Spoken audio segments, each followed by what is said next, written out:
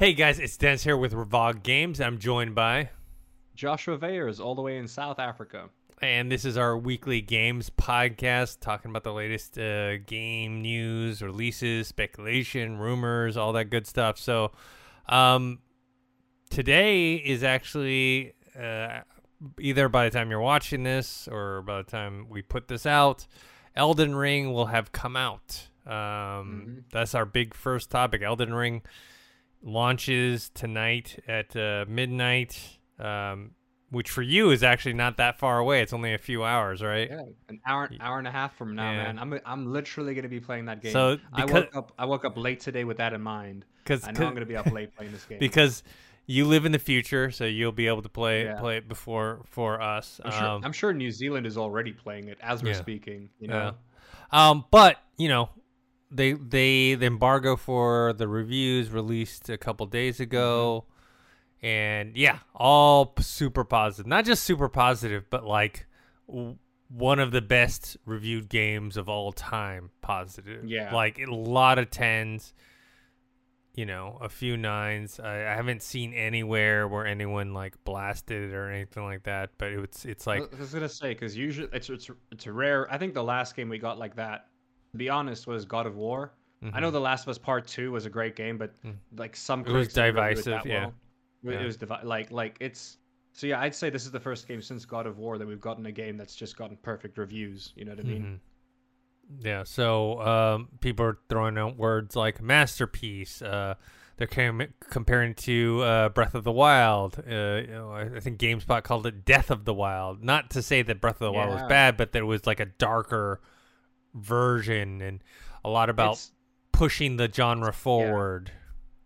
it's interesting because I've been watching a lot of videos about this ever since the junket or the embargo came out.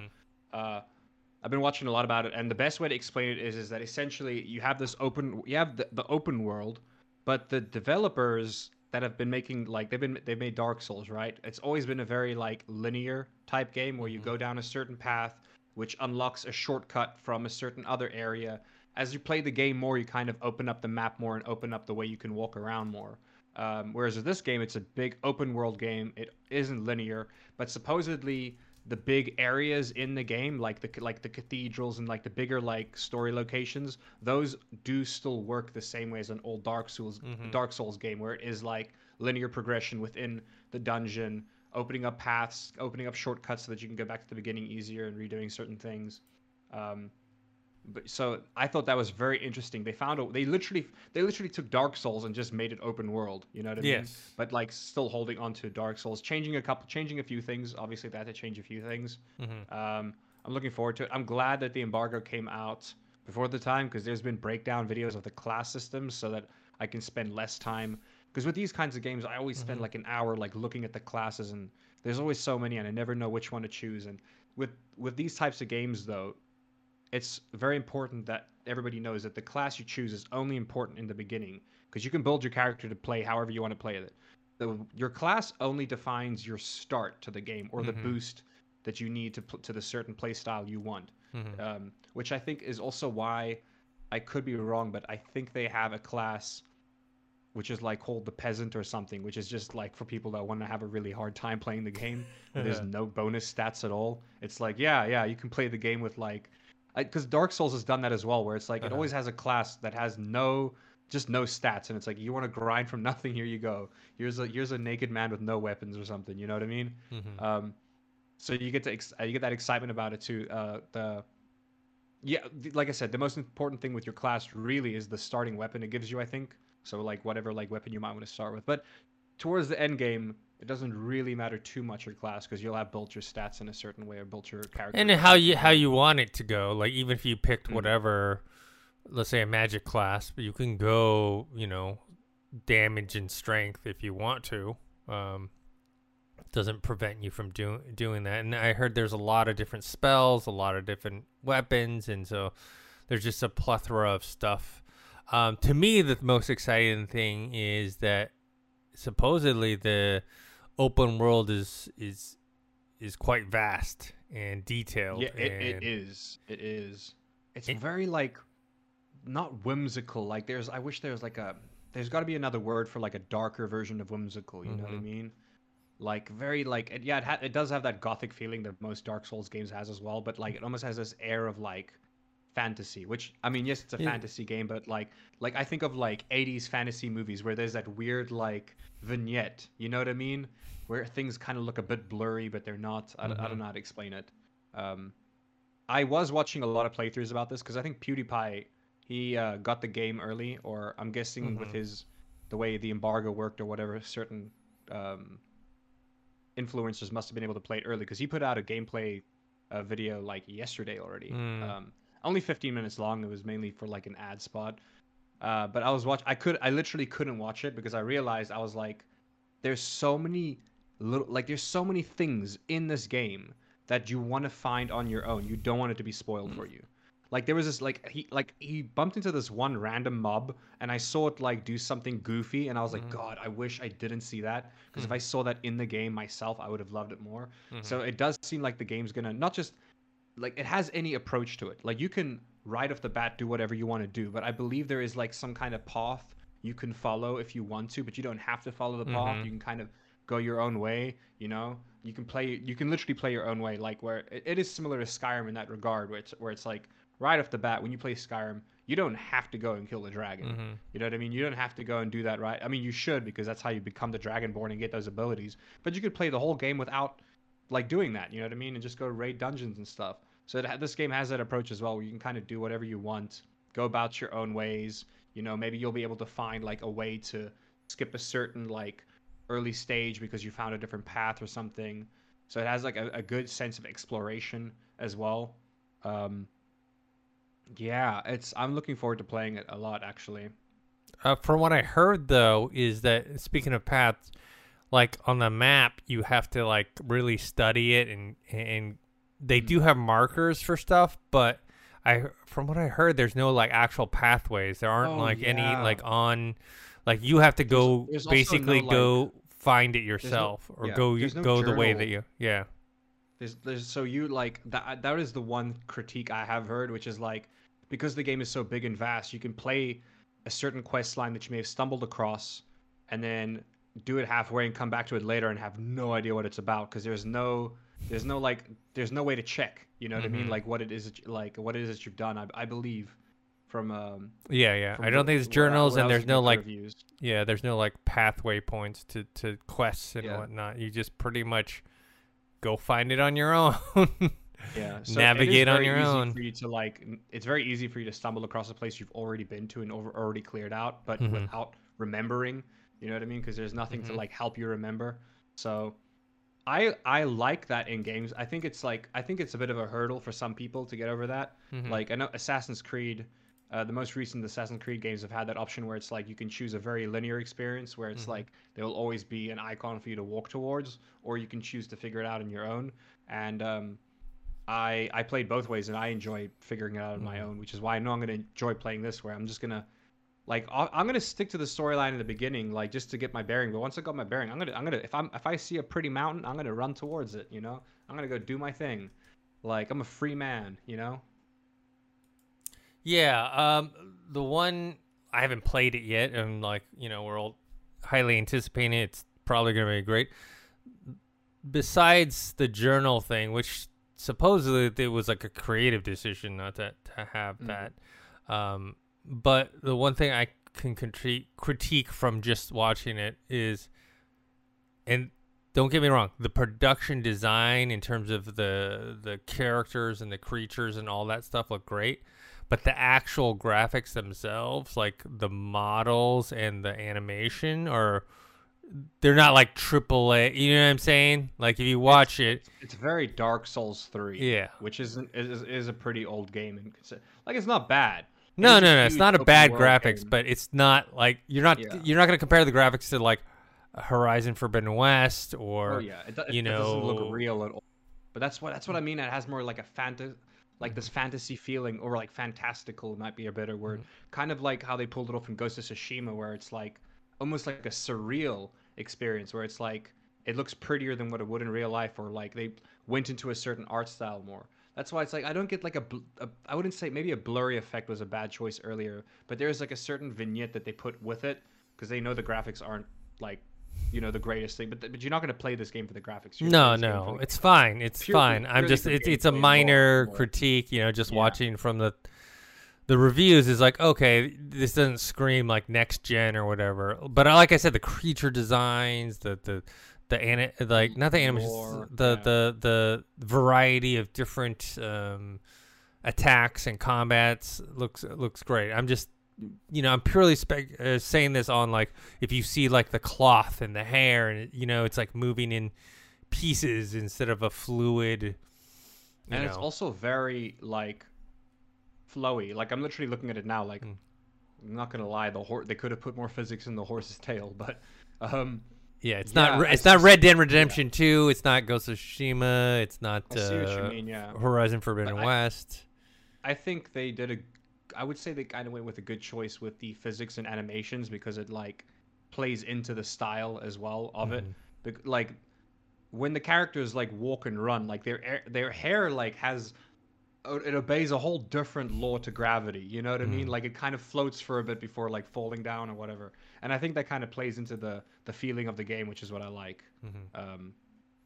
Yeah. But I mean, man, that's just an hour and a half from now. Yeah, as soon as we're done with this recording this podcast, you can hop on and we'll do a first impressions video tomorrow. See how many hours you get in, see how many hours I get in, and see. I'm pretty sure it won't be that. You'll probably be a lot further than me, because I'll probably get a few hours in, maybe 2 or 3 hours, but you'll probably be way ahead. But yeah, I mean, this is one of the most anticipated games of the year. It looks like it's one of the most high. It's funny just to have this back to back with Horizon Forbidden West, which is also being talked about as a Game of the Year contenders. You have 2 Game of the Year contenders coming out in February, like a week apart from each other. February is not known for a big video game month. It's actually not really known as a big entertainment month. Like movies don't really release in February. Like big movies don't release in February. Dead for ad revenue for YouTube usually. Like January, February, most YouTubers they don't get any that's like when ads are down the most and stuff. Yeah, so next month is a pretty big month for game. Like there's 2 pretty big games coming out next month if I remember. I think Ghostwire was one of them. Yeah, next month's a big month too, so it could have been maybe a choice to like. There's more big games coming out next month, if that makes sense. I would have rather have released it in this. I would rather have released closer to Horizon Zero Dawn than to other to 2 or 3 other big AAA games. You know what I mean? I think it was a smart choice. I think it was the delays. Remember, Horizon Forbidden West was supposed to come out in 2021 at the end. It was supposed to be like a Christmas thing. Yes. You know what I mean? Got delayed, and Elden Ring has been delayed as well several times, if I'm not mistaken. So it's not. I don't think they ever planned like, hey, this is February's the month we're gonna launch. It's just like, oh man, we keep pushing it back, so we might as well release it. And sometimes it's good releasing it in a window where there's not much around. The only problem is now you had 2 that got delayed that ended up releasing so close together. But I had just finished. I talked about this before. I just finished the Ghost of Tsushima Iki Island the DLC, and then so I just kind of loaded up because people told me play Horizon Zero Dawn before you play Forbidden West. So I started that up, but the problem is I only put like an hour into it, and now Elden Ring's going to drop tonight. So true. Well, how did you feel about the first hour of Horizon though? It was cool. It's a good setup. It's good, yeah. It's funny how big Aloy's head is when she's a child. Yeah. When she grows up, it's fine, but she's got this big melon on her. Actually, when I she's completely forgot about that. Yeah. I remember having a reaction very similar. Man, I forgot about that. Yeah. I mean, it's cool. It's a cool concept, I think they were worried about resemblance. They were like, we need people to know that this is, you know what I mean? Yeah. Yeah. Anyways, at first, when you start the game, you're like, is this God of War? Because it's like in the snow. And then, what's his name? Roos comes out. He's got the Viking-like Warpaint or whatever, and Mm-hmm. looks, you're like, is this some sort of Valhalla / God of War type of game? And then all of a sudden, like, there's, you know, mechanical dinosaurs running around. Like, okay, that's not it, but you know what I mean. I can't wait for you to get to the I forget what they're called in game. I could be wrong. I think they're the arcs or whatever, but there's like 5 of them. They're Mm-hmm. kind of like dungeons, and every time you clear them, you actually like upgrade your cybernetic abilities or Mm-hmm. well, it's something you upgrade something else, but I'm not going to say what it is yet. Okay. But yeah, you upgrade a certain thing and you kind of like which allows you to like hack more things and do more things and get more Uh-huh. powerful as it goes on. And they're cool little dungeons as well. I like that. I think Yeah. you'll find those. I just can't wait for you because the story is very rewarding in that game. Okay. The gameplay is rewarding. The game mechanics are rewarding because of the way the element system works. But more than that, for me, the reason why I highly rate that game is because of the story. Okay. Like I feel like I would have enjoyed that even as a book. To be honest, it didn't even Mm-hmm. have to be a game. It could have been a book, and I would have read the crap out of it. So to kind of wrap up the Elden Ring conversation, I got a couple more things to say about it. okay, If that's okay. right. Let me talk about something Yeah. that's related to this. So I want to, you know, finish or, you know, play Horizon Zero Dawn and then Forbidden West. The problem, Elden Ring is not like some small game. This Oh, is like no, an it's huge. 80-hour game. There's people who haven't beaten it yet and that have put like 60 hours into it. And they said like if you actually want to do everything, it's probably over 100, like 110, 120. They said if you beeline just the main story, 60 hours. But if you want to do some side quests mixed with, you know, the main, I mean, 8 hours is a long time. It's gonna be a while before I finish that. I was gonna say with your with the amount of time you have to game, Dennis, you'll finish this by 2023. You know. Yeah.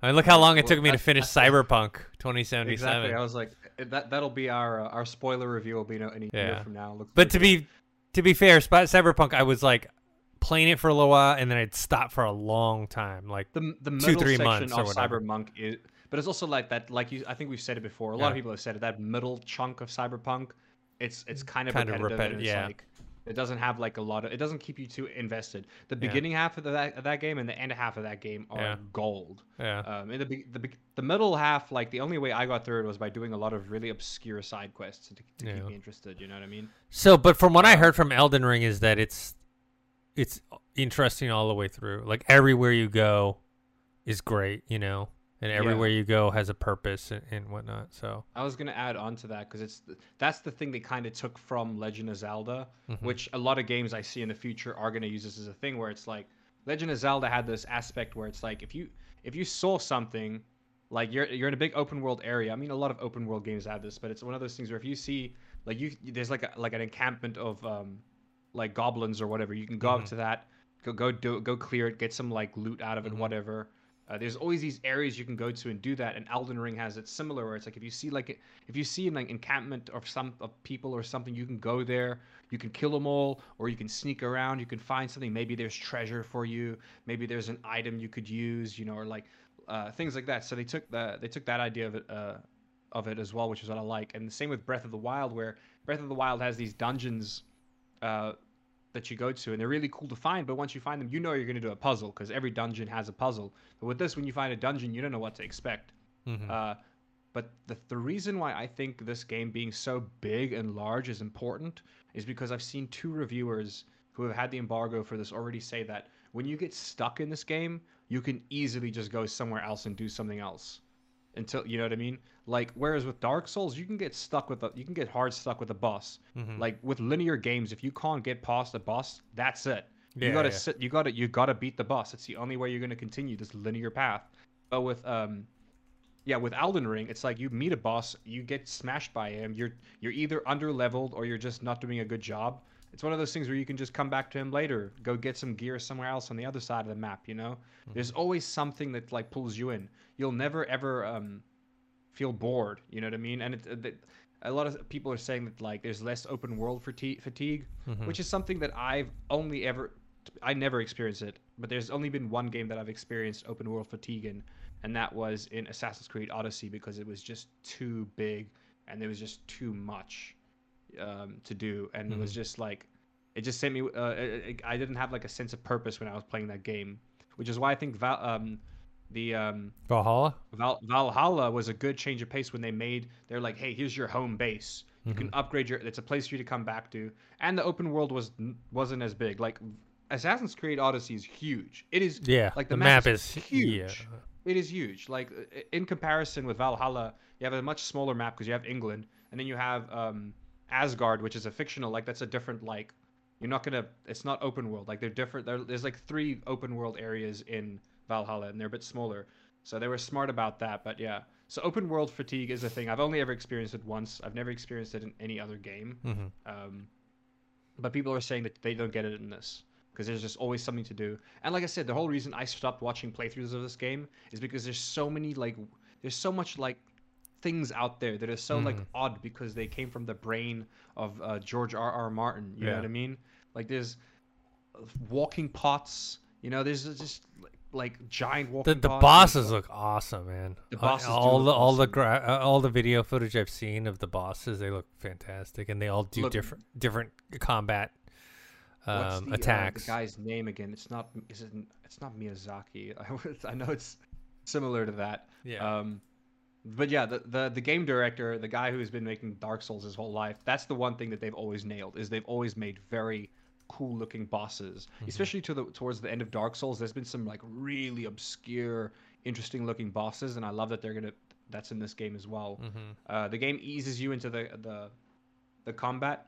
Some people are saying the game is difficult, even though they knew it was going to be difficult, they were surprised by the difficulty. And then some people are saying that it's like too easy, but I feel like maybe that's just because they're in the beginning of the game, and the game's kind of supposed to be easier in the beginning to be less get you into it, to be more forgiving. And they said they said the biggest thing with Dark Souls and Bloodborne is that you die like the game is unforgiving from the get-go. The minute you're in that game, that doesn't hold your hand. With this, at least there's a bit of hand holding in the beginning to like ease you into it, at least until you get to the open world aspect, I think. It is Hidetake Miyazaki. It is Miyazaki. Okay. Yeah.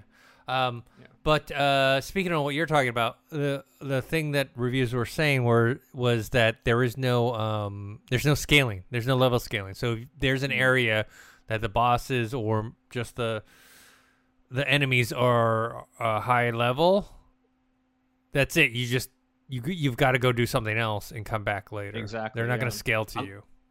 Yeah, but that's the beauty of it too. Is like that means you can always, if you want the challenge, you can go for it. You know what I mean? That's the beauty of it. Where it's like you're obviously gonna bump into bosses you're not supposed to bump into yet, and you're gonna like. I mean, I know what I'm gonna do is because I love grinding. I love grinding in games. It's grinding, getting loot, getting stronger. So I would just go somewhere else, get stronger, come back and whip that guy's ass. Yeah. But I also know many people that would be like, no, I'm going to beat this boss even though I'm severely underleveled. And they're going to sit there, dodge rolling, sneaking, parrying, doing whatever they can to turn like what's probably like a 15-minute boss battle into like a 2-hour grind where they're just like holding on for you.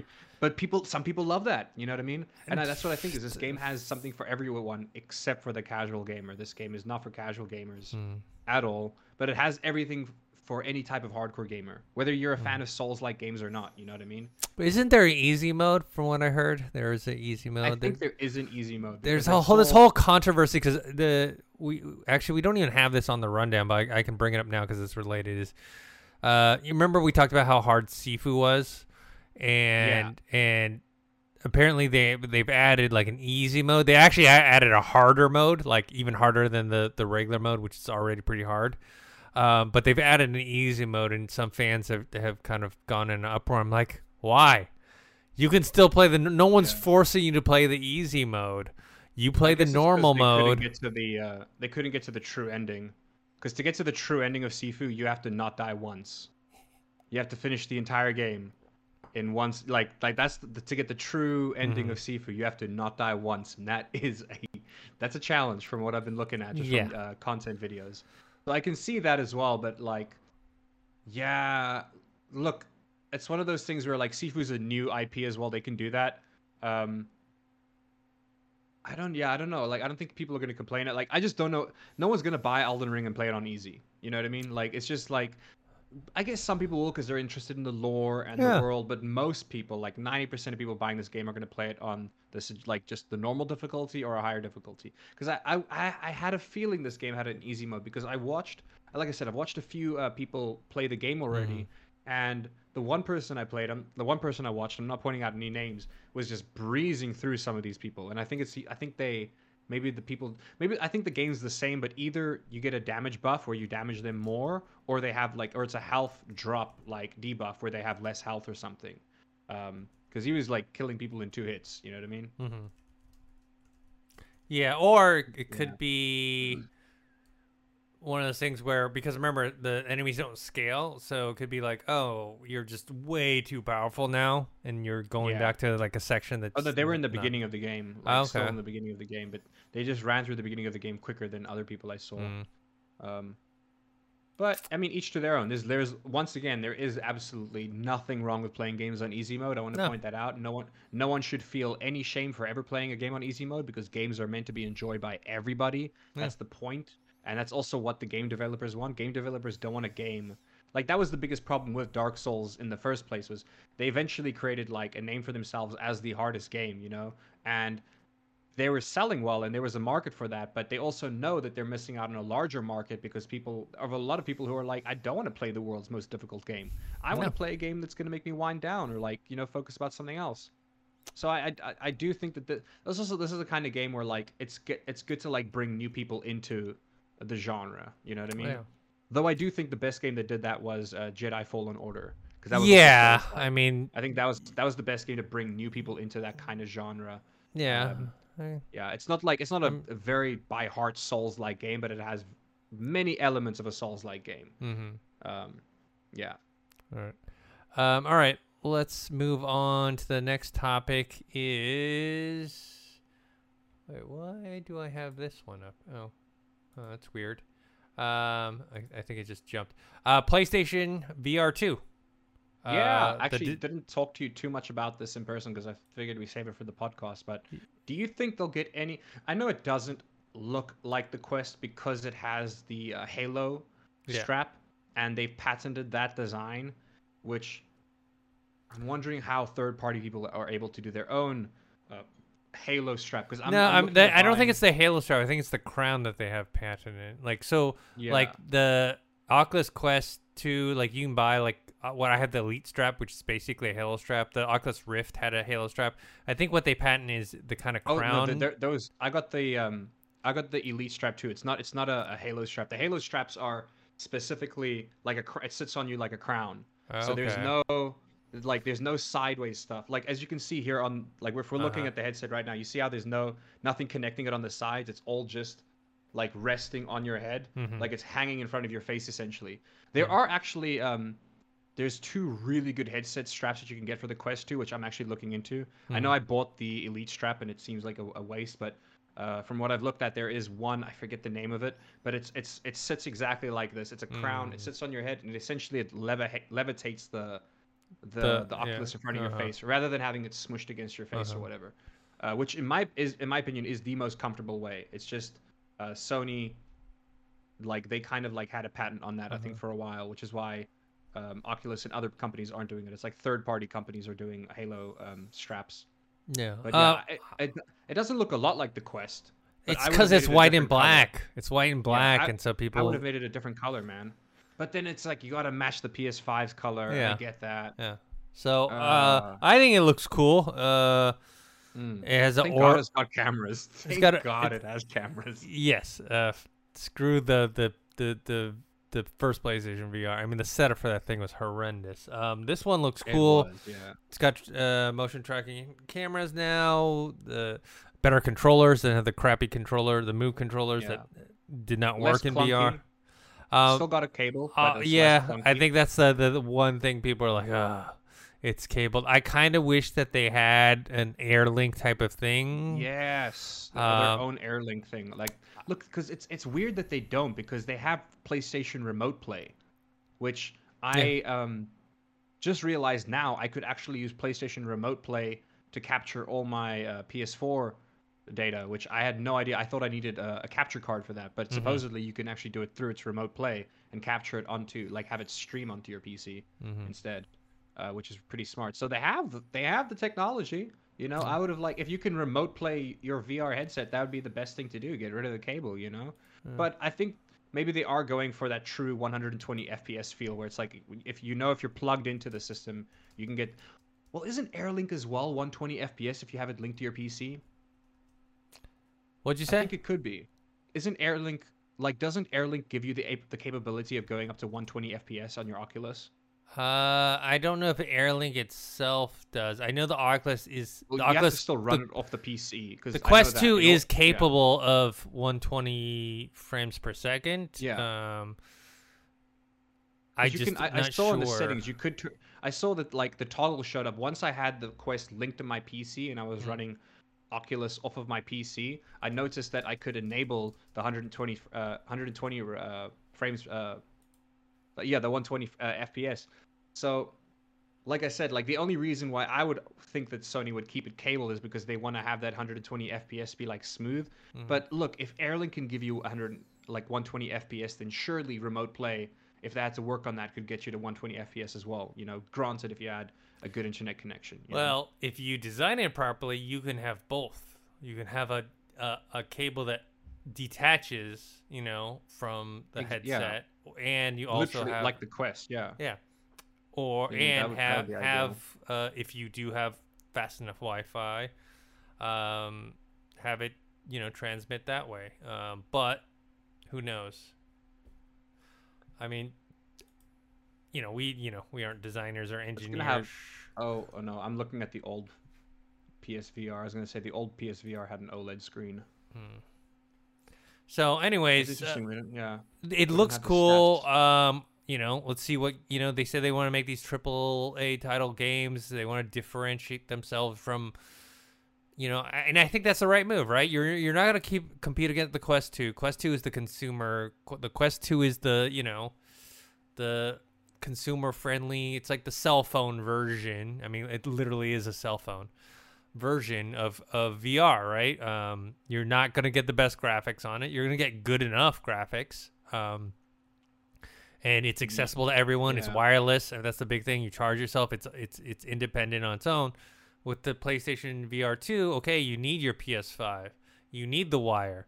So you might as well just lean into making the most, high-end experiences possible. I mean, you're going after that Valve Index crowd. You're going after that. What do you think eye tracking is? It tracks your eyes so that for certain parts in games, it will help you, because I've noticed it's the only VR headset that has eye tracking, and I was just wondering what would the reason for that be. It's a very new. Yeah, it's got 110 degrees field of view, which is pretty good. Mm-hmm. That's 20 more than the Quest 2. It does have a better resolution than the Quest 2, as well. Yeah, not by a lot. Like, it's a very, in my opinion, a very small change. And you need the PS5 for it. Yeah, so I wonder if it'll still work in conjunction with the PlayStation Eye, or if that's a bonus thing where it'll track better with. Because I'm wondering why they pushed so hard for a new, when they launched the PS5 and they had that full catalog and full collection, everything in white. I was wondering, the only thing that made sense to me, I was wondering, why would they make another PlayStation Eye? Why would they make another PlayStation webcam? You know what I mean? Don't know. Most people would just buy a cheaper webcam that can do the same thing and plug that in. You know what I mean? So I thought it had to be related to VR in the future. So I don't know. I'm wondering if that will come into play later, where maybe if you do have the camera, you have extra tracking to just make it a little bit smoother or something. But I don't know. I mean, I know with the Quest, just having used the Quest, I know that the 4 cameras on the headset does more than enough. Yeah.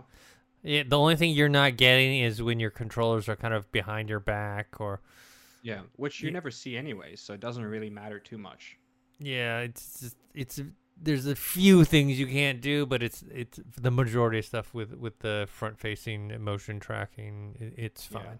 I will say that it does look very comfortable, and that was the biggest thing for me. The reason I enjoyed the first PSVR 2 was because at the time it was the most comfortable VR headset, and I had at that time I tried everything, and it was by far. I mean, look, it's nowadays it's not that comfortable, but at the time when it came out, it was the most comfortable, and I think they may have hit the nail on the head again with this. I think this will be the most comfortable VR headset out of the box without any accessories or anything. I think this is going to be very comfortable. All right, let's move on to the next thing. Street Fighter 6 was announced. Oh, with a little teaser trailer. All the memes. High definition toes, Dennis. Well, all the memes have come out and said that Ryu is looking a little thick, and they've been showing off side by side pictures of him and Adam Driver when he was Kylo Ren. The wide boy, yeah, oh the wide. God, he is wide. Yeah, I can so see that. Yeah. He actually kind of looks like the Hulk. Yeah, definitely like that look to it. Street Fighter 2 when it came out, that was like used to be my life. Me and my friends would just play Street Fighter 2 constantly. That was my arcade jam, man. We would go to the arcade, we go to the pizza spot to play it. We try to play it as much as we could. Once it came out on Genesis, we were like all over it. There was Championship Edition, Turbo Edition. Like, we just absolutely loved that game. Street Fighter 3, when it finally came out, I did play it, but it wasn't my favorite. So I haven't really kept with the whole Street Fighter, Yeah. I played Street Fighter 5, but like same. The one I played the most was Street Fighter 2 at an arcade. Yeah. Living in South Africa, we had some arcades, but like the choices at the arcades very slim. So it was one of the only it was Mortal Kombat, Street Fighter 2, and Marvel vs. Capcom, and then there was just many versions of the same game, but so everyone can play it. Well, Street Fighter basically launched that whole. I mean, it was them in Mortal Kombat, but really Street Fighter, where like everyone was just copying Street Fighter. Yeah, and I mean, wasn't Virtual Fighter essentially like a Street Fighter ripoff, like straight up? Well, it was. They made it in 3D, so you had 3D space. Yeah. Remember, Street Fighter tried to do that. They made a kind of a 2.5D space. I forgot if it was 4 or 5. Which version? I think it was 4. Because I think they went back to 2. I know Tekken was one of the first games where you could move. Virtual Fighter, Tekken, Dead or Alive were all the 3D ones. But then Street Fighter tried to like emulate that. I think it was. I'm guessing it's Street Fighter 4, but it was kind of more 2.5D version. But then they went back straight to 2D again. They did. I know there was that collab, that Street Fighter and Tekken collab for the previous Tekken game where they put Akuma in. They put Akuma in it with his like literally the same like combos and everything as Street Fighter 5, I believe, which is pretty cool. People hate the logo. I'm going to talk about the elephant in the room. People hate the logo, Dennis. It's very generic. It's very generic. It is super generic. Like, when you think of Street Fighter, especially me, when I think of Street Fighter 2, it's such an iconic logo. Yeah. It's bright. It's in your face. Yes, it's dated. It's from the 90s. So obviously you wouldn't want exactly people that. Love the 90s, man. But people love the 90s. But you could still build upon that and modernize that. Where this is like a very generic, almost like some sort of skateboard graffiti. You know what I mean? Like it just looks a little corporate. You know what I mean? It's not very like, Street Fighter-y. Yeah. I will say that, like, right off the bat from far away, the logo would make me think of something like related to martial arts, but I wouldn't like tie it to Street Fighter. You know what I mean? Also, it looks similar to a lot of stock photos, and a lot of companies have got similar images. It's just very generic. That's the thing, is that there's a lot of companies around the world that have a very similar logo because of how generic it is. And it's okay if you're like a plumbing company in like some small town somewhere. Like you don't care if you have a generic. You care about clients. You know what I mean? But with this, like with the game, man, the logo matters, dude. And it's just like, there's something about this that just seems so like corporate, military, like very like uniformed. Like I just don't like it. Like, yeah. Also, I just don't like how freaking like wide Ryu is. Holy crap! Nobody has a rib cage that wide. That's insane. I don't know. Adam Driver does. Oh, that's true. That's true. I wonder if that, I think that was like lens as well that they used at the time. Um, yeah, but and then and then people were memeing at how like high definition his toes are. Uh-huh. Like apparently, like because well, they're like, why do their feet need to be so Mhm. high level detailed? And I do have a theory on that, which is weird. Which is I think because they're smaller objects, if you can get like high definition toes, Mhm. like I think it'll trick the brain into like making you think like, whoa, this is a really high resolution character model Mhm. because you can see smaller details like the grooves in between the toes. Which that's a dumb thing to think of, but I thought that was the reason maybe. You know what I mean? Yeah. Um, it's Uh, it's a good time. It's a good time for it's a good time for them to like announce the game though. I will say because there, as far as I know, there aren't any other fighting games in the mix right now or mhm. anything that's like out there getting worked on. I don't know if there's a new Mortal Kombat coming out. I don't know if there's a new Tekken coming out. I haven't heard anything, so that's why I think this is a good time for them to announce this. You know what I mean? Like, there's not exactly like there's more hype about this now than there is about any other fighting game. Well, I think I think King of Fighters just came out recently. The new King of Fighters did just come Mm. out. That was But also a Street Fighter 2 ripoff from yeah, SNK, the people who made Neo Geo. I remember they had a ton. It wasn't just King of Fighters. They had a ton of Street Fighter ripoffs. Virtual Fighter, or like No, there no, was it so wasn't many Virtua Fighter. It like was like a bunch of other ones, but like I think King of Fighters was kind of like their prime one. You know, I mean, yeah. I remember It's back still in the. like I said, the game just came out. People like my friend Ian's playing it. He's loving it. He's Yeah. always been a fan. Because I just would rather play Street Fighter. You know, I mean, at the end of the day, truly, if I was gonna play a fighting game, I would rather play Mortal Kombat or Tekken. I've always been a Okay. huge Tekken guy, but between Street Fighter and King of Fighters, I'd rather play Street Fighter. Yeah, I'm a Street That's a Fighter guy. no-brainer, man. I've always been a It's Street just Fighter guy. arguably a better game. Mhm. Like it looks better, it plays better. Yeah. I hope I don't get any hate for saying that, but yeah, That. the biggest takeaway I think is the fact that people just hate the logo, and it's not that it's bad. It's just so boring, you know? Yes, you look at it and you don't think Street Fighter. That's the thing. You can't No, like tell what it is. I think of a product that isn't a game. Like I think of like an actual physical like product like I think shoes, like skating shoes, for some yeah, reason. I do get that brand. I do get like shoes. It does look like oh my god. It looks like a clothing brand label. That's Yeah. what it is. Oh. It could be on shoes, it could be on hats, it could Yeah. be on t-shirts. It looks more like a freaking clothing brand logo than anything else, you know? Yeah. That's what it is. That's actually the in my opinion, that's the best description of it. Yeah. It All looks right. it literally looks like a streetwear clothing brand. Yes. Yes. Moving on to the next one. This one, Call of Duty. This year there will be a Call of Duty 2022, but there will not be one in 2023. They're skipping that year, so and it's going to be the first time in I don't know how many years, maybe 20 years that there wasn't a Call of Duty, a yearly Call of Duty. You know, Vanguard did not do as well as they wanted, even though it sold. I mean, all Call of Duties sell well, but just didn't do what they were expecting. You know, also with Call of Duty Warzone being out, like I mentioned, it's like you're fragmenting your base. Like if you're not going to really bring something to the newest edition, you know, people are just gonna kind of get tired of it, and you know, you've got Yeah. to you know. I mean, I don't know if it's like there's the update to the article which like makes me think I mean, I like Bloomberg is pretty credible, you know what I mean? But then Activision comes out and gives IGN a statement saying that they're like, no, Yeah. well, this is their exact statement. We have an exciting slate of premium and free to play games, free to play This Call of year Duty and experiences for this year, next year, and beyond. But that just sounds like a very like lawyer way of saying like, oh no, games as a service. You know what I Yes. mean? It's Like, it I think- sounds like they are going to skip the year, but they're going to have something in its place.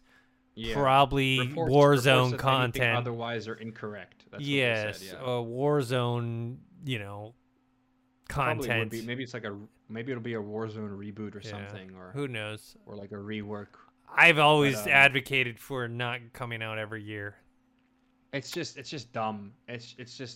It's overwhelming and dumb, and I just think that they Especially could with the accomplish free to more play. every 2 years. Imagine, Yeah. think about this. Mhm. Imagine if Halo had a game every single year, and they also had the free-to-play infinite multiplayer going on. No, it would be oversaturated. You know, people get bored of it so quickly. That's the thing, is when you have too much of something, you get bored of it, man.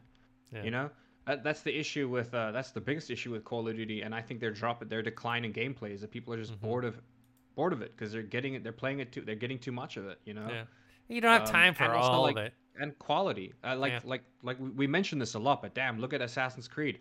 The past 3 Assassin's Creed games have been miles better than anything else because they've taken their time with the game. They're not releasing them every single year. Yeah. You know, they're taking their time, making sure it like comes out pretty good.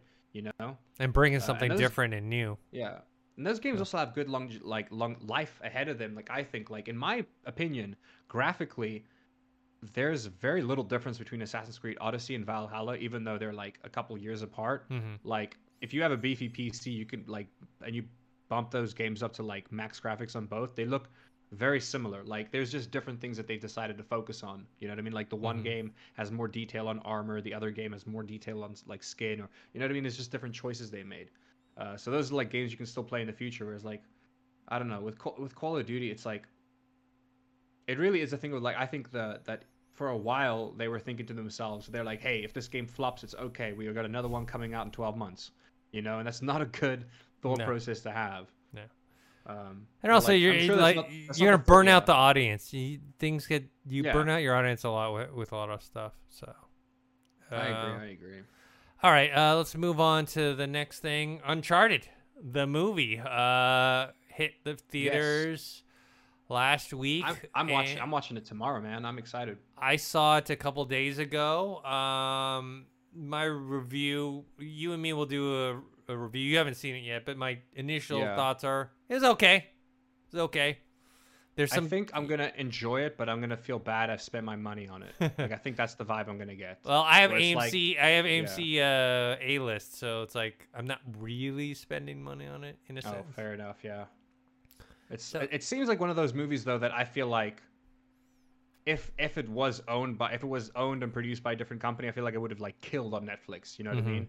But like, I don't know. Like you said, it's not bad. Like all the reviews I've seen, and especially from friends who have watched it, who I trust their critical reviews, they've said the same thing. They're like, yeah, it was all right. You know, like they were entertained. You know, it wasn't exactly mind blowing. But yeah, it's just interesting because they think like, I mean, we're gonna talk about it now, but this is gonna be a franchise, so we're gonna be getting multiple movies. Yeah. So it did well. I mean, you know, now with the pandemic still going, you know, the expectations are, you know, like back, you know, in the day, if this movie made 139 global, they think it's a flop, you know, and 44 domestic weekend, you know, it'd be like, oh man. They were expecting 30 million domestic, and they got 51 million. Yeah. So they obviously did better than what they were expecting. So they must have made a profit already, you know, regardless of reviews. Yeah, so they definitely see this as a big win, and you know, setting this up as a franchise, which is the whole reason they cast Tom Holland. I mean, you know, I like Tom Holland, I like Mark Wahlberg. In those roles, not as much, you know. Not that I don't like them, and not that they're not fun to watch. It's just I just don't see them as those characters. But I agree actually on that. I do agree on that. Here's my issue with it. I actually think Tom Holland was cast pretty well as like a young Nathan Drake. But the issue is because they had so many like production breaks, I feel like his character and accent slip a bit. You know what I mean? And that's just from the trailers. I haven't seen the movie yet, but just from the trailers, there's some moments where I'm like, oh wow, that's young Nathan Drake, and then there are other times where I'm like, oh, that's just Tom Holland. You're being Tom Holland. You know what I mean? Like, so yeah, I'm going into the movie with very like, not low expectations, but like just no expectations. You know, I'm gonna get myself a nice meal before the time. I'm gonna go in there with my belly full. Yeah. Chill out and watch the movie. Like, you know? I didn't leave the theater and go, oh man, wasting my time. I had a decent time. If I had watched it at home, I don't know if I'd be like, oh man, I wish I'd seen that in the theater. You know what I mean? It's not one of those like, oh my god, I missed out by not seeing it in the theater. Tenet is the movie for me where I'm like, I am so sad I couldn't see Tenet in a movie theater. Mm. You know what I mean? It's just the movie was designed to, in my opinion, the movie is one of those movies where it's just designed for film and it's designed to be watched on like a big. It's not meant to be watched on a TV screen or a computer screen. You know what I mean? Um, but yeah, well, I mean, good for them, man. Good for them. They made their money. I'm always happy when movies do well, regardless of whether I like them or not, because I know that there is a severe, large amount of people involved, and I know that when it's profitable, those people get to work again. You know what I mean? Crew get to work again. Like, it's just more job creation in the future. So I'm happy about that for sure. Yeah. What interesting for you to watch has nothing to do with the movie is. When you go watch the movie, it opens obviously with the studio logos, right? They have basically a new Sony PlayStation Studios logo, motion logo. Okay. So this is like, their new thing that they're adapting. So you'll see in this logo, you'll see God of War, you'll see Horizon. Oh, that's cool. So kind of like the MCU thing, but with Sony. Yes. Oh, that's cool. So basically, what they're hinting at is these properties are eventually going to see their way to either the movie screen or the TV screen. That's basically cool. That is cool. I guess what you can surmise from it. So that would make sense because I think Tom Holland also said that he would love to do a Jack and Daxter movie, obviously like a much more darker and grittier version, and I think that's also Sony IP, or it was like Jack and Daxter was strictly on Sony only, I believe. I could be wrong, but I'm pretty sure that was PlayStation only. Also, that's just a movie that I would not like. I'm hoping he means like animated, because if he means live action, that would be horrifying to see. Because some of those characters should not be in live action. Like cats. Cats should not have been live action, man. You know? They should not have gone CGI on those bodies or anything like that. Okay. All right. Let's see. Next good topic. Money. Good for them. Do you think the reason they made so much good money is because it's a good movie, or because people are finally kind of able to go out and watch movies again? I think that plays a role because people are definitely more comfortable now. It's both because the Omicron variant, it's not gone, but it's lessened than it was before. It's mild. Yeah. It's the type of movie that people are willing to go out for, much like Spider-Man. Nowadays, the way movie-going habits are is like, people will go see a movie in theaters, but they're not going to see. They're not. It's been proven in the last year where Into the Heights and West Side Story. They're both musicals. People just... Oh my God, I forgot West Side Story came out. Yeah, so... Whoa, I haven't watched that yet. Yeah, I haven't either. I wanted to see it and then... I mean, I love musical theater, so I'm kind of ashamed of myself for not having watched that. So the point being is they've discovered really only these big tentpole movies. I mean, Death on Nile didn't do well. I watched it and I liked it and I enjoyed it, but that's the type of movie people would rather watch at home. And the COVID has caused, I don't even know what caused, it has quickened the audience's expectations of what they're willing to go see at home or go and see in the movie theater and what they're going to see at home. I don't believe I don't think COVID changed anything in the sense of this was already the trajectory that people were going on. It just got there a lot faster because of COVID. Yeah. Now everyone's... watching. We see it with local movies here in South Africa. Sorry to interject. No, go ahead. Like we put like there's a lot of South African movies that get filmed, but they go straight to a streaming service because they don't do well domestically, which is weird because they're about South Africa, usually set in South Africa, starring South Africans, about our culture. Whether it's a sci-fi, it could be like a sci-fi and set in space, but you're seeing South Africans act and you're hearing them and like the culture is brought into it. And we used to do South African movies used to come out in cinema, like I have cinema releases, but they were like in the early 2000s, and then I don't know what happened. I guess one day they just realized it was more profitable for it to either be straight to TV or straight to a streaming service. Like even in the late 2000s, cable satellite television, a lot of our like local movies went straight to satellite television because they got a higher buyout than they would have made money at the cinema, So I think you're absolutely right. Like because it's like a big movie cinema experience, you want to watch a big movie. You want a tentpole experience, I'm not gonna go watch some like indie movie that was done on like $1 million budget. You know, like I'd love to watch that, but I'm not gonna go to the cinema to go watch that. You know what I mean? I want a big cinematic experience, not something that may have possibly been shot on 2 or 3 different cameras because of budget constraints. You know what I mean? So kind of related, semi-related to the Uncharted movie stuff is in terms of video game adaptations, Fallout, the TV series, which is going to be on Amazon, which Jonathan Nolan is, I think he's the show running. Walton Goggins, a very underrated actor, has been cast as the lead role. If people don't know Walton Goggins, he was in The Shield. He was in Justified. He was in both The Hateful Eight and Django Unchained, Quentin Tarantino's movies. He's an excellent actor.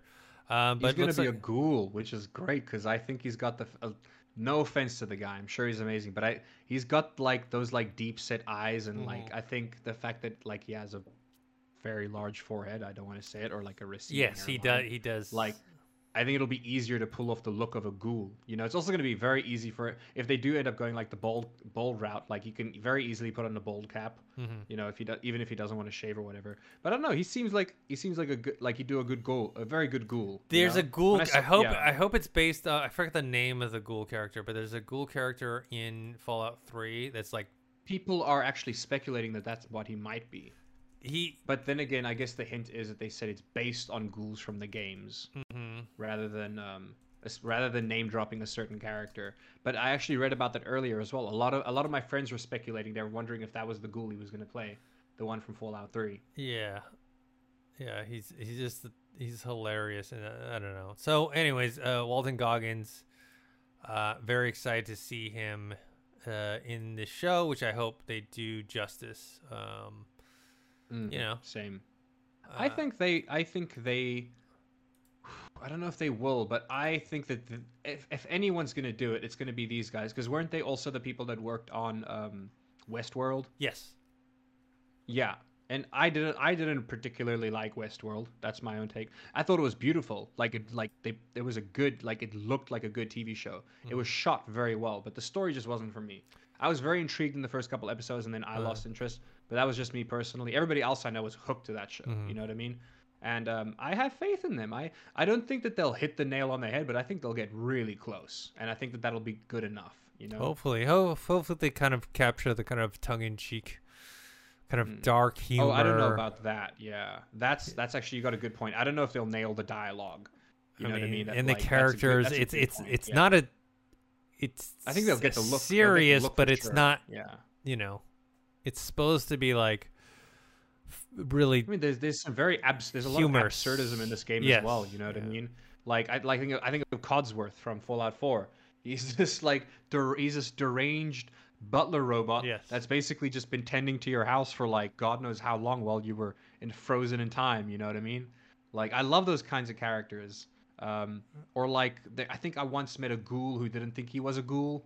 You know what I mean? He was like, "No, I'm still human." No, what was it? Sorry, the robots. What are they called? I'm spacing on it. You know what I'm talking about, right? Like the robot people. Oh, but they're not robots. They're like cyborg. Anyways, point is, there's a lot of weird characters out there, and I hope that they add weird characters in this series.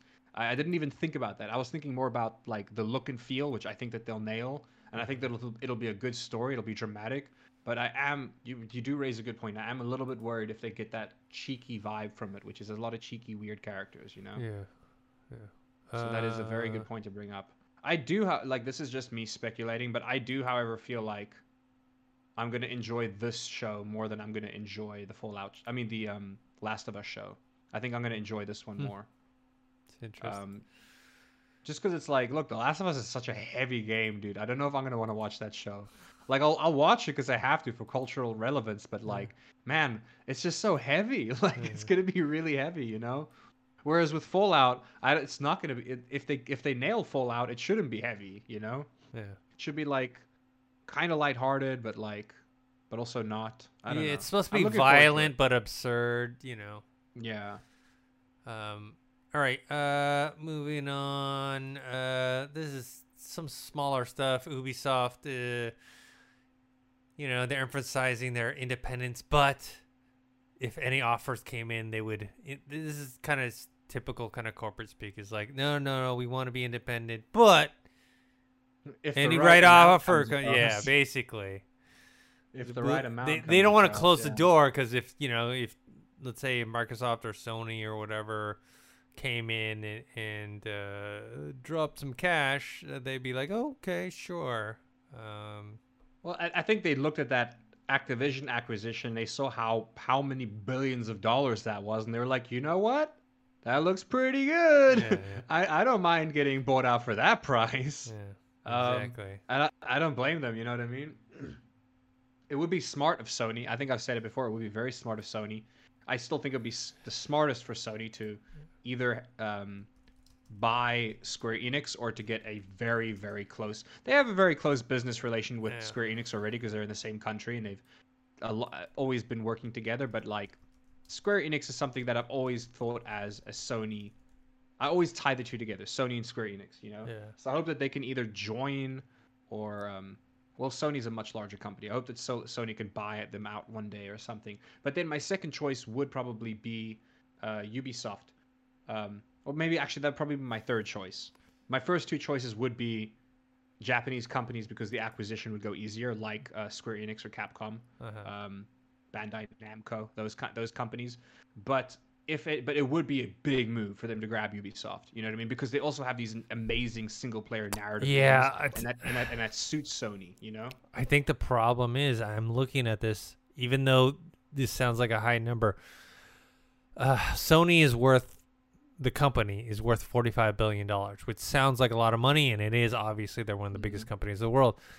Microsoft is worth close to $2 trillion. I mean, the gap between, do you know what I'm saying? Like the gap is, so them dropping $65 billion on Activision Blizzard is not the same as what Sony, think about that. That's a very good point. But I also want to, Sony probably wouldn't be able to afford Ubisoft, but I think after this big acquisition and considering how long it's going to take Microsoft, I don't think they're looking at any other big ones in the future. Not. They maybe some small ones, but look, they're going to be more focused on getting this acquisition done and making sure that the government doesn't think it's a monopoly, because it's not. But I can understand why they can be scared that it would be, even though it's not a monopoly at all. Like, it just isn't. Yeah. People have the freedom to play their games on pretty much any console, technically. Just not the PlayStation. Yeah. But that's okay. You know what I mean? Nobody's stopping you from buying a PC and playing their games, they're not forcing you. And also, PlayStation has their exclusive, very good and highly rated exclusives as well. So it's not Look, man, when the next God of War comes out, people are going to be flocking to get a PS5, you know? Like, I know there are certain people who flock to get a PS5 just for the new Horizon game. Yeah. But it's gonna happen again with Ragnarok. I bet you, man. Oh yeah, that's much more. Like, their exclusives. They do hit hard. They hit very, very hard. That's the thing. Like, I look back and I love Microsoft now. I've always been a Sony fanboy, and I think in my heart I'm always gonna be more drawn towards Sony and PlayStation as a company. Even though Game Pass has won me over big time, there's no way I can't say they haven't.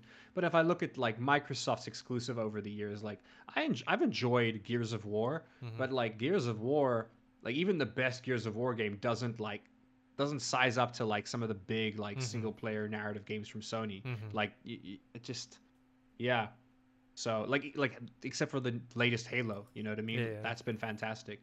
But I guess moving forward for Microsoft, they have so many exclusives now because they got ZeniMax, they got Activision.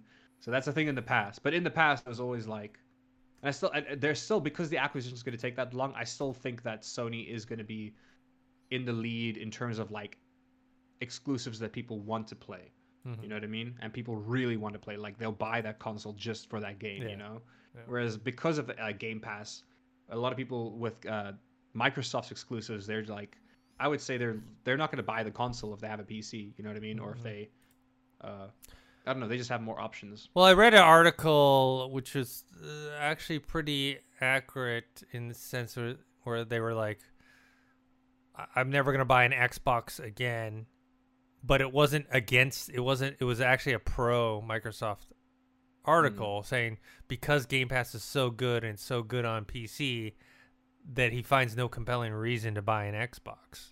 That's me right now. I have zero interest in getting an Xbox because I have a PC. I have somewhat of interest just because I mean, our graphics card is good, but it's not. It's not. It's getting outdated. You know what I mean? It's like once. Yeah. Right now, it's between the Series S and the Series X. Our card is not as good as the X, but it's better than the S. We're kind of in that area. We're very mid-range right now. Yeah. Whereas 3-4 years ago, it was a very high-end graphics card. Well, I mean, when I got it about 2 years ago, it was like still known as a high-end one because the only thing that's 2080. It was the 2070 and 2080, or the 2080 was like the best at the time, really. Yeah. You know what I mean? Until they brought out like the 3000 series. Then yeah, I mean, look, by the time the 4000 series comes out, that's when we are definitely out of date with our graphics card. I'm already looking into trying to get a graphics card. They're just I don't want to swear, but they're so expensive. It's so absurd, Dennis. Even I don't know about you. I don't know if you know what the price of your graphics card was when you bought mine, but the one that close to 400. I think about 400. 400 for so the they're more expensive now. Like when we got, I don't know about you, but when I got my graphics card, the price has gone just because of scalpers and stuff, and like people trying to get them and mining operations. The price has gone up. It may have gone back down to what it was, but I remember when I checked it out, like at the end of last year, it was like about almost like $100 or $150 more than what it cost. You know what I mean? Wow. It was insane. And well, at the peak of 2020, there were some outrageous prices for graphics cards, Dennis. Like they're not really stabilizing, but they're getting a little bit better.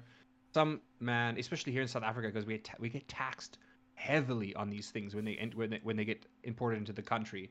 So like, I don't want to get into it right now because it'll just depress me. I was going to tell you try to convert the amount of dollars, but just know that if I wanted like a 3060, right? If I wanted a 3060, Dennis, I would have to spend at least about $1,000 for a 3060, and I believe that a 3060 is supposed to be like half that. It's actually better now to buy these pre-built computers that have them already. The graphics, because you're paying, let's say, $1,200, but you're getting a whole computer plus the graphics card. So exactly. Whereas right now, like I said, like if a 3060 over here does cost actually I'd say pretty much accurate to like about $1,000. Yeah. Costs $1,000 for a third.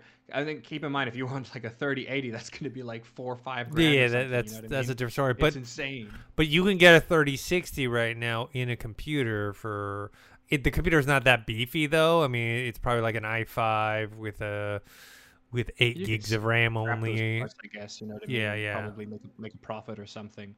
Because you're absolutely right. I've actually looked at there's some pre-built custom PCs that have 3080s in them. And I've looked at the price, and I was like, I could buy that 3080, and then sell all the buy the pre-made PC, sell all the parts, just keep the graphics card, and essentially get the graphics card for the price that it was supposed to be, before all the scalping and shit happened. Yeah. It's heartbreaking to think of, Dennis, because I really do want to upgrade my graphics card, but god damn, it's expensive. It's just not justifiable in the current economy. All right, next thing. This one was kind of funny. EA's CEO says that their soccer games are being held back by the FIFA license. Basically, they're saying FIFA is like not letting them do what they want to do, and they said we've had a great relationship with FIFA over the 30 years. We've created billions in value. But yeah, they're like the problem is like, what are you gonna do? You know what I mean? Like, people aren't going to buy your game if it doesn't have the FIFA license and you don't have the players. Look what happened. I mean, that's literally why their microtransactions do well, is because of the FIFA license, because they get the updated stats and stuff. Yeah. I mean, they can look at their own past and see what happened. Remember when 2K Sports was nipping at their heels, getting closer to the market share of Madden? What did they do? They bought out the NFL license exclusively and basically killed, not 2K Sports, because we still have some good 2K Sports, but they killed the football branch of 2K Sports. Like, the only thing FIFA has is that they don't have to worry about that because, well, I mean, not FIFA, sorry, EA. I just forgot that currently we have to separate the two. When I say FIFA, I've always thought of the game, you know what I mean? But now I'm like, okay, now in this conversation it doesn't work because in this conversation FIFA, I'm talking about FIFA the company. Sorry, the non-profit, and I say that in heavy quotations for people that are listening. The non-profit organization, non-profit my ass. you know, where everybody has a freaking Lamborghini. Yeah, non-profit my ass. Anyways, just a freaking tax haven. That's a different video. We're not doing that video. I'm not here to talk about how corrupt FIFA is as a company and how they screw over countries every single World Cup. I'm not going to talk about that. Yeah, it's weird because there is no other good soccer game. There just isn't. There's Pro Evolution Soccer, PES. Yeah. And it's just never been good. Like the games were good, I think, back in like 2004, 2006, but since then they've just been trash. Like there's no competitor. So like at least at the very least, even if they lose the license, I think they'd be okay doing soccer games. Like it's gonna sell. They're gonna make way less money with microtransactions and FIFA packs and stuff. Yeah. Because of licensing rights, but they'll still be able to make a good soccer game. You know what I mean? And release that, and people will play that because there is like no competitor. You know, I don't know anybody who does a good. Like, but that was if another or 2K, company 2K was really good. But if another company gets the FIFA license, that's the thing. But then it's like they gotta. Yeah, of course. They gotta make a good. EA's had years, like their engines, like they just know what they're doing when it comes to FIFA. Like every FIFA game I've played has felt like an improvement. It doesn't look any different, but it does feel different.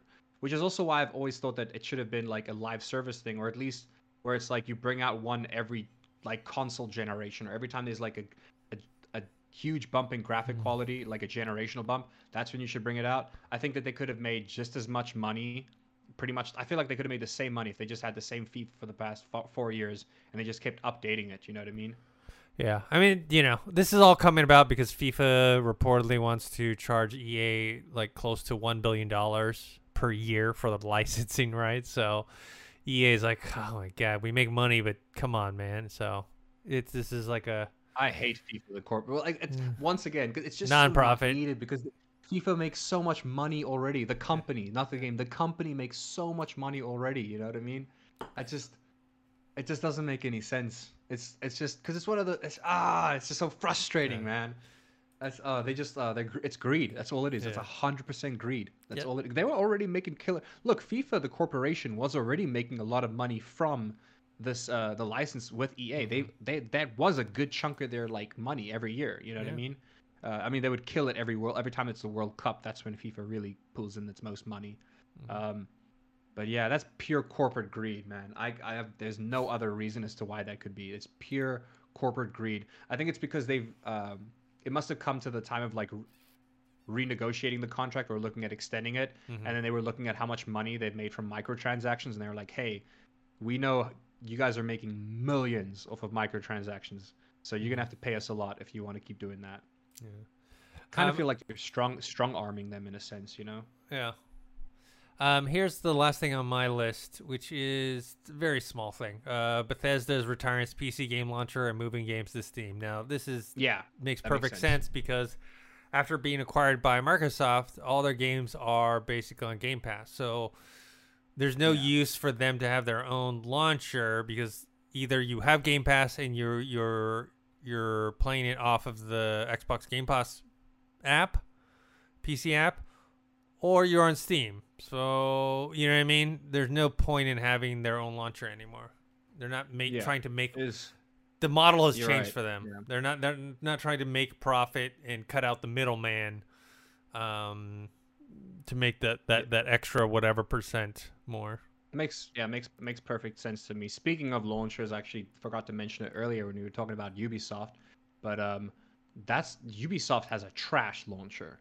Uplay is horrible. It's just, it's like it was never good, and I stayed clear from years, but then I got it again because I wanted to try, because Uplay has their own version of like EA Play / well, they have their own subscription service. So I got that because I was like, hey, I can beat Valhalla in a month, and essentially I'm essentially getting Valhalla for like, you know, a fraction of the price because I'm paying $10 for the month and then I'm gonna play Valhalla. So instead of paying $60 for it, which is what I did, it was great. But working with the launcher was a freaking nightmare, man. And I just can't believe that a game company could make a launcher that bad.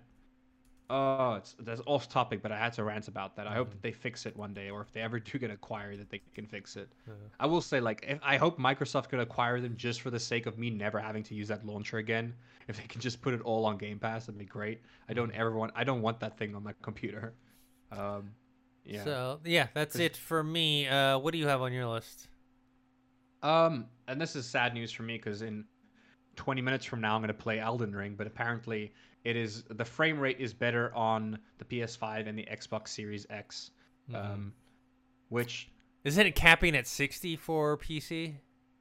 I think so, which I don't have that big of an issue about because the way I plan on playing the game graphically, also the way the game is, it's not a first-person shooter. You know, I think 60 frames per second is fully justifiable for a Souls-like game. You know what I mean? Like getting the extra frames isn't going to help you with your dodge rolls. It's not going to help you with your timing, you know, your parries and stuff. It's unfortunate. Eventually they'll unlock it, but right now with our graphics card, I'm not that bothered with 60 FPS because it's like, yeah, I could play with more frames at a lower like graphic quality, but I'd rather have like the best graphic quality and have it locked in at 60 FPS. Yeah. Especially because I'm going to be playing it at 2K quality. Or what's it, UHD or QHD or whatever. I think it's QHD, whatever the term is. It's the one just under 4K. Yeah. So when I play games at that rate, I just can't have more than 60 FPS. I was playing Cyberpunk at that resolution, and I was averaging just under 60 FPS actually because of the bump in resolution. I just still want to keep the graphic quality. So I'm happy with that. I'm sure, but the thing is, though, I can 100% see how a lot of people are pissed about this. Like, if I had a 3080, I'd be pissed. If I did have a 3080 in my PC, I would be pissed if it's locked to 60 FPS. You know what I mean? Because it's like I spent that much money on a graphics card. I want to see it. Like, I want to see this game pushed to its limits. I want to also people like me. I have a monitor that does 165 refresh rate. I want my frames. I spend a lot of money on a monitor that gives me those frames. So I get that. With this game, it doesn't bother me, but with other games, it does. But once again, like I said, if I had a much beefier computer, I think I would also be annoyed. Also, I'm pretty sure they'll have a day one patch. Now, I don't know if the day one patch will address the frame rate, bumping it up or not, but they'll at least have some stuff that's supposed to fixing for sure, though. Fixing some bugs and whatnot. This game is going to be patched not that it needs to, but this thing is going to be patched like crazy over the next month because it's a huge game. Because it's so big. And because of the way that YouTube and Twitch works, there's going to be so many people playing the game. I think there's going to be so many exploits and bugs that are found that they're not going to be game breaking. In actual fact, they're going to be. I just know that there's going to be. They're the type of bugs that are going to impress the developer. They're going to be like, "Whoa, we had no idea that could happen." You know what I mean? But it just seems like that kind of game. So I feel like it's going to be like a lot of patches, but they're all going to be like very small things, tweaking like minor things that we might not even notice. You know. Because as is, the game looks pretty good. From what I've been seeing from, without a day one patch, from just the embargo alone, the game looks pretty good. Yeah. All right. Anything else? I got. Oh yeah, there. The Japanese studio, Pocket Pair, they said that you should take the day off to play Elden Ring, which I think is great. They have nothing to do with Elden Ring. They're just another Japanese game studio. They're like, hey. This We're gonna call it the Elden Holiday because they were referring to the reviews. They're like, it's basically a masterpiece. You should play. You should just take the day off, play the game. I think they're giving their staff the day off to play the game as well. I could be wrong about that. Yeah, hold on. The folks at Pocket Pair smartly realized that Elden Ring's release is such an event that it's formally announced as Elden Holiday for all staff members. The state in the official proclamation, they imagine that staff cannot focus on. So that's hilarious. They're like, we feel like our staff can't focus on work because of Elden Ring, so we're just going to give them the day off to play it, get it out of their system. I love that. I think that's hilarious. Apparently, another company did the same thing when Monster Hunter Rise came out, but I feel like it's more relevant with this game because I would not take off work for Monster Hunter Rise. That's a great game, but I'm not going to take off a day of work for it. This is the kind of game I would. I think I mentioned it to you before. I had a friend in college who took off a day or two of college just to play The Last of Us when it came out because he knew he couldn't focus on anything else. Like he's like, I gotta finish this game and get it out of my way. No. However, this is not the kind of game you're going to finish in a day. No. Even if you run it straight through. That's a 100-hour game. You're not going to be able to get it done in a day. There's no way. No. But hopefully they can get it out of their system and get back to work. I thought that was pretty funny. And then this is my last bit of news, and I'm actually I'm mainly excited about this, although it's a very slight improvement. That's a welcome improvement nonetheless. Steam is getting rid of its biggest sales and smallest sales. Because the issue with Steam sales is, and yes, when there's a Steam sale, everything's on sale. It's amazing. Yeah. But the issue is that a lot of people abuse the system where it's like, hey, they'll put their game on sale for like a 1% sale. You know what I mean? Where it's like, hey, look, the game is $1 off, just so that they can get pushed up higher on like the relevant, you know what I mean? So more people will buy them. Same thing. There's also a thing where like sometimes games will be 90% off just to be able to get that extra bump where it's like, hey, look, this game's 90% off, but it's like the game's price was boosted before the time kind of thing, you know what I mean? Where it's like, hey, look at the $60 game, 90% off for this price now, I mean, I know $60 to $10 is not a 90% change, but bear with me. If that was the change, it's like the game you're getting is a $10 game, but because the game is a $10 game, but because it was listed as like a $100 game, you know, you see it as 90% off and you're like, whoa, you know, it's just like, it's scummy. Yeah. So Steam's decided we're getting rid of that. No 10% sales, no 90% sales, actual real sales on real games. It's mainly just so that people can't abuse the system, which they have for years, like more than 10 years now. I've been seeing like people abuse the crap out of that, you know? And I've almost fallen for the 90% sale because that's the one that gets you. You're never going to fall for a 1%. If you see a game is on sale for 1%, you're never going to fall for that. No. That's dumb. Yeah. But if you see it's on sale for 90%, that's you. I almost fell for that. I looked at it and I was like, wow, it's 90% off. And I looked at the price and I was like, I feel like this is still full price, you know?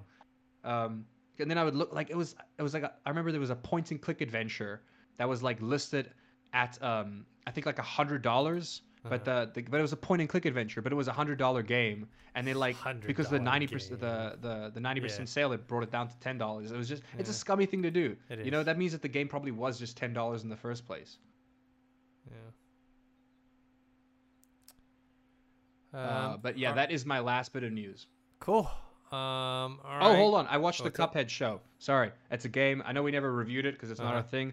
I watched like I actually couldn't even finish watching the Cuphead show because it's not what I was expecting. It's more of a kids show, which granted, like I guess it does look like a kids show, so fair enough. But I just thought it'd be darker and grittier, and it wasn't. So it looks like it's a good show for the younger demographic, but I'd rather just play Cuphead again than watch the show. All right, cool. Oh, I just saw a small article saying that Elden Ring runs on the Steam Deck. So if you are a purchaser of a Steam Deck, obviously Steam Deck doesn't come out for another week or so. It's at the ending of this month. So you'll be able to play it on there if you really choose to do so. Oh, you know what? I think there was this was a smaller bit of news. Sorry about that. I could be wrong, but I think it was Kingdom Hearts.